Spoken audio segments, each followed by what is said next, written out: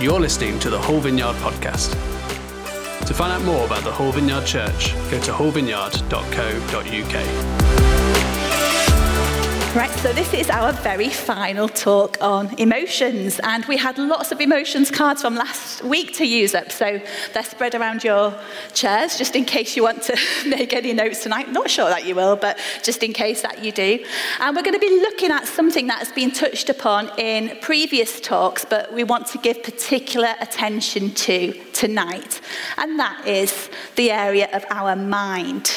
How our beliefs can affect our emotions, but also how our minds can be renewed and transformed with the help of the Holy Spirit. Now, we've spent a lot of time looking at emotions and how they can affect us, and Sarah spoke absolutely brilliantly last week on how we can begin to deal with these, particularly the negative one, and I would really recommend you catch up on that if you missed it, as well as John's talks and Josh's talks, all being brilliant. And we've learnt that emotions are complex things, aren't they? Sometimes arising from trauma in the present, or sometimes from way back in the past. Sometimes for reasons that we're conscious of, and other times not. As well as the fact that there can be medical problems resulting from chemical imbalances in the brain. So we don't want to simplify this at all. We've talked about how God created us as emotional beings and therefore understands our emotions and us much better than we understand ourselves, in fact. And we've seen how the Psalms are full of expressions of all kinds of emotions in good times and bad. However, have you ever wondered, as I have, about the long periods of time in between when we might not be under any particular pressure? Life might be going quite well, actually. And yet it can still feel like we're just settling for a lack of emotional crisis, rather than experiencing the abundant life that Jesus spoke to of us in John 10:10. Those times when we might feel surprised that despite there not being anything obviously wrong, we don't feel a bit better than we do. Everything may seem to be okay, yet if we're honest, we still feel mildly depressed, lacking in joy, or feel like we're experiencing more negative emotions than positive ones. Over the years, I've come to believe that this is because whether we're going through tough times or good times, or just the everyday and the mundane, our emotions are often fueled and influenced by our belief systems rather than by our circumstances. So what do I mean here when I use the word belief and belief systems? Well, definition of belief here is something that we have put trust, faith, or confidence in as being true. And definition of belief system, a set of beliefs or principles by which we interpret our everyday reality. Now, I know we're aware that we live in a culture that is obsessed with feelings. There are thousands of books written on emotional health, some of them very good, and we've recommended those in previous weeks. However, unless we recognise that many of our emotions are fueled by our beliefs, we'll spend a lot of time thinking about the symptoms and working on those, rather than identifying what can often be the cause. That is, the belief systems that these emotions are rooted in. Now, this isn't a talk about enforced positive thinking or about denying or suppressing negative emotions. We've mentioned lots of times in the past few weeks that this kind of toxic positivity doesn't work and is in fact harmful. However, identifying underlying belief systems also isn't perhaps something that you should delve into in the middle of a crisis. We've talked about that as well. Rather, it's about recognizing that there are belief systems, some that we're conscious of, others that are buried deep in our sub or even non-conscious that can affect our emotions either positively or negatively on a day-to-day basis, whether we're in crisis or not. So we're going to have a look at some examples of how our beliefs can shape our emotions, including personal stories from my own journey with this. We're also going to think about the hope and the transformation to our beliefs and therefore our emotions that Jesus, who is the truth, can bring as we follow him, led by the Holy Spirit, the Spirit of truth and freedom. So the first thing I want to say tonight is that we judge our outer world by the beliefs in our inner world. How many of you here tonight have already been asked or have asked somebody, how are you today? I'm guessing that most of you will have done. It's probably one of the most frequently used conversation starters, and we usually answer that question based on how we're feeling in that particular moment, and not always truthfully, if we're very honest. I'm good, thanks. A bit tired. Ready for a holiday, maybe? We commonly ask ourselves and others how we are feeling, when in fact a bigger and much more rarely asked question is, what am I believing? Just take a moment to think, when was the last time you asked yourself, what am I believing? As I said earlier, we live in a culture that is very much feelings-led, where our emotions determine our actions. For example, take the belief that we can often hear in popular culture that if it makes you happy, it can't be wrong. Many people have made life-changing decisions based on beliefs like this, despite the fact that what makes them happy could have a devastating effect on those closest to them. The problem with this is the underlying assumption that our emotions are telling us the truth. But as Steve Backlund, an American pastor, puts it, they often don't. He says this: our feelings don't validate truth. They validate what we believe to be true. This is one of the reasons that different people going through the same set of circumstances will have different emotions and come to different conclusions based on their belief and their belief system. There's a great example in the Bible of this. We haven't got time to read the whole passage tonight, so I'll summarise. But in Numbers 13 and 14, we read about how Moses sent out 12 spies from the wilderness to explore Canaan, the land which God had promised to give the Israelites. 10 of the 12 spies came back with this report: the land we explored devours those living in it. All the people we saw there are of great size. We saw the Nephilim there, giants. We seemed like grasshoppers in our own eyes, and we looked the same to them. This report caused the entire Israelite community to weep aloud and grumble and totally catastrophize the situation, saying to Moses, if only we had died in Egypt or in this wilderness. Why is the Lord bringing us to this land only to let us fall by the sword? Our wives and children will be taken as plunder. Wouldn't it be better for us to go back to Egypt? As many of you will know, Egypt wasn't a pleasant place for the Israelites. But the report, based on fear-based beliefs, brought about such negative emotions that they decided they'd be better off going back to the place from which God had so miraculously brought them out. However, thankfully, 2 of the 12 spies, Joshua and Caleb, who had witnessed exactly the same set of circumstances as the 10 other spies, said this: the land we passed through and explored is exceedingly good. If the Lord is pleased with us, he will lead us into that land, a land flowing with milk and honey. Only do not rebel against the Lord, and do not be afraid of the people of the land, because we will devour them. Their protection is gone, but the Lord is with us. Do not be afraid of them.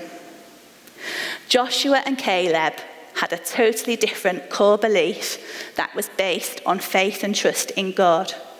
The Lord is with us, and because of this, we are well able to do this. Wrong or faulty beliefs and the emotions they produce can be like internal prisons, restricting us in our relationships, our self-esteem, and can even seek to prevent or delay us reaching the destinies God has for us. Although they finally made it, because God had promised it, the Israelites wandered in the wilderness for 40 years. Wrong or faulty beliefs cloud our ability to see. If you believe there are giants in the land, which could in fact represent anything that we fear or that is bigger in our imagination than God, then you'll be looking out for proof of them. If you believe you're unworthy of love, for example, or that you're a failure, You'll be looking out for proof of these things. If we want to have different emotions in the long term, then we, like Joshua and Caleb, must have different beliefs. Beliefs that are based on the truth of God's word. It's not always easy to identify beliefs that aren't the truth. Sometimes we've carried them from being very small children, perhaps even that happened while you were being carried in the womb. And they're buried deep in our subconscious or our non-conscious. However, the good news is that as Christians, as apprentices of Jesus, we have the Holy Spirit living inside us, who Jesus said in John 16:13 will guide us into all truth. He is the Spirit of truth, but he's also the Spirit who brings freedom and transformation. 2 Corinthians 3:17 says this, "Now the Lord is the Spirit, and where the Spirit of the Lord is, there is freedom. And we," that's us, "who with unveiled faces all reflect the Lord's glory, are being transformed into his likeness with ever-increasing glory, which comes from the Lord, who is the Spirit." I've experienced this a number of times in my life when the Holy Spirit has revealed to me deep-rooted beliefs that I've held in my life, and he's revealed those in order to bring freedom and transformation. Sometimes I've carried those beliefs for many, many years without even realizing it. Beliefs that haven't been from God and aren't true, that have fueled my emotions and caused them to spill out in all kinds of unhealthy ways. I've got many stories I could share about this, but the one I've chosen for tonight is one of my earliest ones from early childhood. I just wanted to share a little bit of that story with you. So I grew up in a loving Christian family. I'm an only child of my parents. And together we were part of a local Baptist church. Small but really close-knit, very supportive. Lots of aunties and uncles who weren't actually my auntie or uncle. I don't know if you guys have experienced similar. I will be forever grateful that I knew unconditional love and acceptance from my family, and I continue to do so today, which helped demonstrate and reveal God's unconditional love for me throughout my childhood. And I'm thankful that I've never had to struggle to believe that I'm worthy of love both from God and from others because of that beginning. I know it's different for so many others. However, life was far from easy for us as a family, especially in my early childhood, the first 12 years of my life. My dad suffers with what is now known as bipolar disorder, a mental health condition that causes extreme episodes of emotional highs and lows, which can last for several weeks and longer at times. And before Dad was put on a medication when I was about 12, which really helped to regulate the chemical imbalances in his brain that caused the disorder, he could experience these episodes at least once or twice a year. And this had a massive effect on us, as we couldn't predict when the next episode would happen.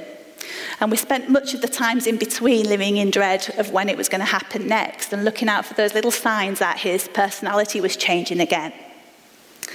So because of my dad's frequent ill health, it also meant that it was very hard for him to hold down a job for any length of time. So our financial situation was very insecure too. And there were long periods when we had to manage with very, very little money coming in.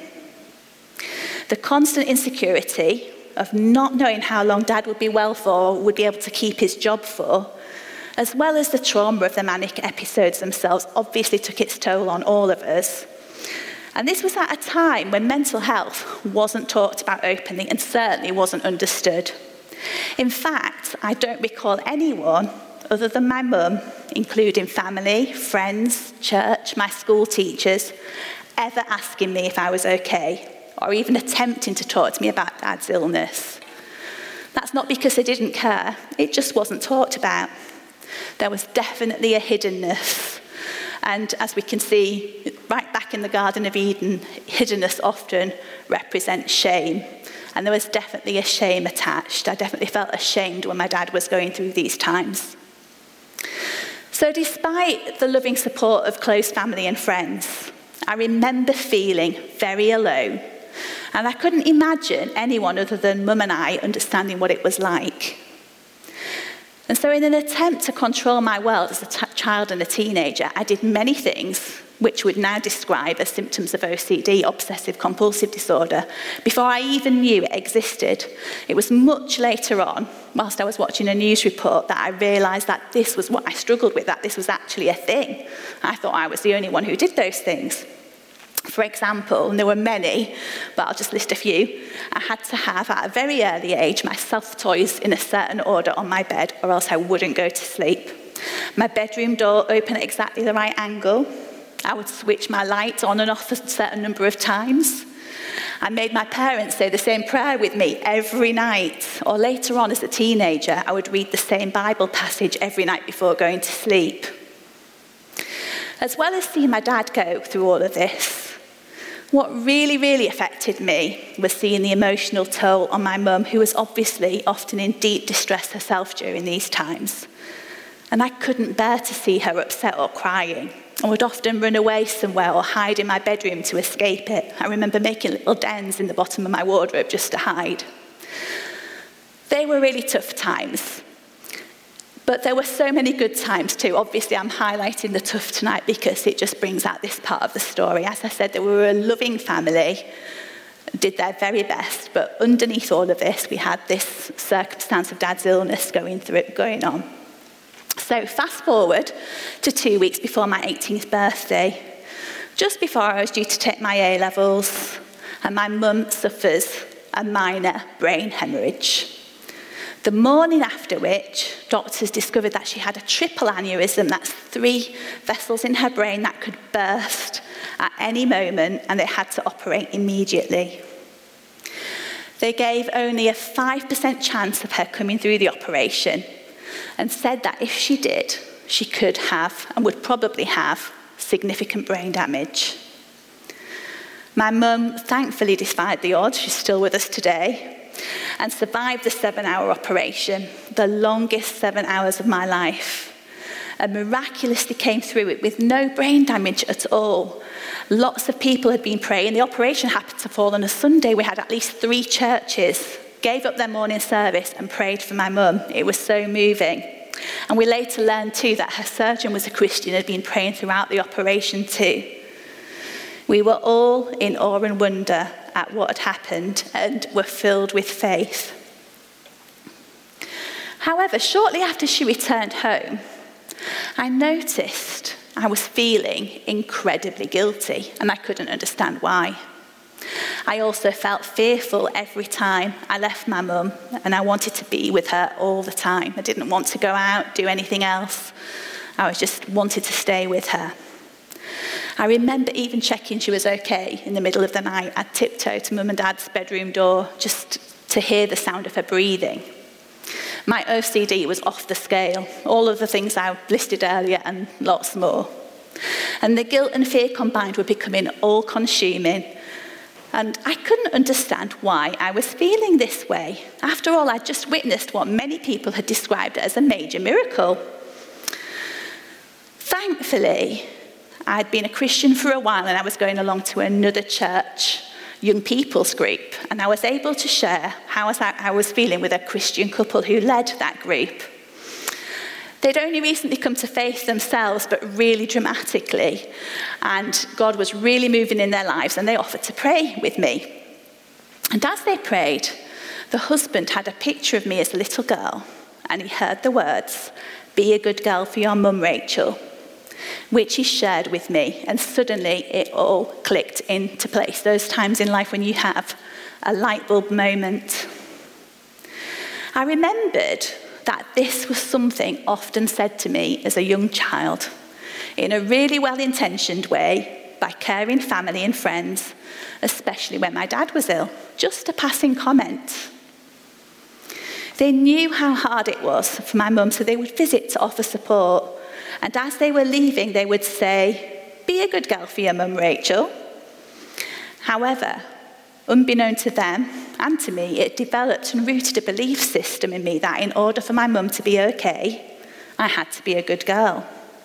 Therefore, it stood to reason that when she hadn't been okay, in fact, she'd been so ill she nearly died, it must have been my fault. I hadn't been good enough. This explained why I felt responsible for watching over her day and night, fearful to leave her and feeling guilty because subconsciously I'd been blaming myself for everything that happened. I also realised that my OCD was linked to this belief system, thinking that if I did things a certain way, I could stop bad things happening. Fear often leads to control, and my OCD habits were ways of trying to control the uncontrollable. Without being conscious of it, I had grown up with the belief that I was responsible for my mum and that I could control the circumstances around me either by being good or performing a set of actions. The good news was that the Holy Spirit had revealed this to me through this couple for a reason, to bring truth and freedom. And I saw a measure of healing and freedom the day I knew what had happened and my friends prayed for me, just by becoming conscious of that belief system that so obviously wasn't true. Just like many things, when they're brought to the light, it's like, that can't be right. However, it didn't just go away. Transformations often take time, and beliefs are no exception to this rule. Romans 12 verse 2 speaks of this. We've used this in other talks, I'm aware as well, but it really illustrates this tonight too. Do not conform to the pattern of this world, but be transformed by the renewing of your mind. Then you will be able to test and approve what God's will is, his good, pleasing, and perfect will. We, in partnership with the Holy Spirit, have to literally change our minds in order to see transformation. Such change doesn't happen by willpower, and as I've said before, it can take time. A great illustration of this that I recently heard in a talk was that of the metamorphosis of a caterpillar to a butterfly. The word transformed in Romans 12:2 actually comes from the same Greek word that we get metamorphosis from, a total transformation. It's not talking about a slight change, it's talking about one thing becoming something entirely different. Speaking of trying to change her mind and her beliefs in her own strength, the speaker said this: I was just trying to become a better caterpillar. You can't become a butterfly just by trying harder. The only way we are going to become who he, meaning God, says we are is by believing we are who he says we are. We will be transformed into something so totally different that now we can fly. Anything that keeps us as caterpillars is a restriction. Another interesting caterpillar-related fact is that they make their cocoons from strands of silk that they produce from glands near their mouths. And they use their mouths to weave that silk into a cocoon. Now that could be a whole talk in itself, but suffice to say tonight that what comes out of our mouths matters. The Bible has a lot to say about making the right confession, and that includes speaking the truth about who God says we are. Dr. Caroline Leaf, a Christian neuroscientist, has spent many years of her career pioneering work on neuroplasticity. Now, neuroplasticity by definition means that the brain is malleable and adaptable. She speaks of how changes in thinking actually change the brain and can affect behavioural change. And she speaks at length on how scientific principles about the brain are supported by Scripture and vice versa, such as the fact that our minds can be renewed, just as we read in Romans 12. Again, I could go into great depth with this, and we don't have the time tonight. If you want to, I would recommend any of her books. However, one of the helpful things she speaks of is how we build what she calls neural pathways in our brain based on our habits and behaviours. In simple terms, many of us have developed unhealthy neural pathways in our brain as well as healthy ones. We all have thoughts or events or circumstances that have happened to us that produce beliefs, which then fuel emotions. And when we have recurring thoughts and emotions, we tend to spend a lot of time thinking about these things.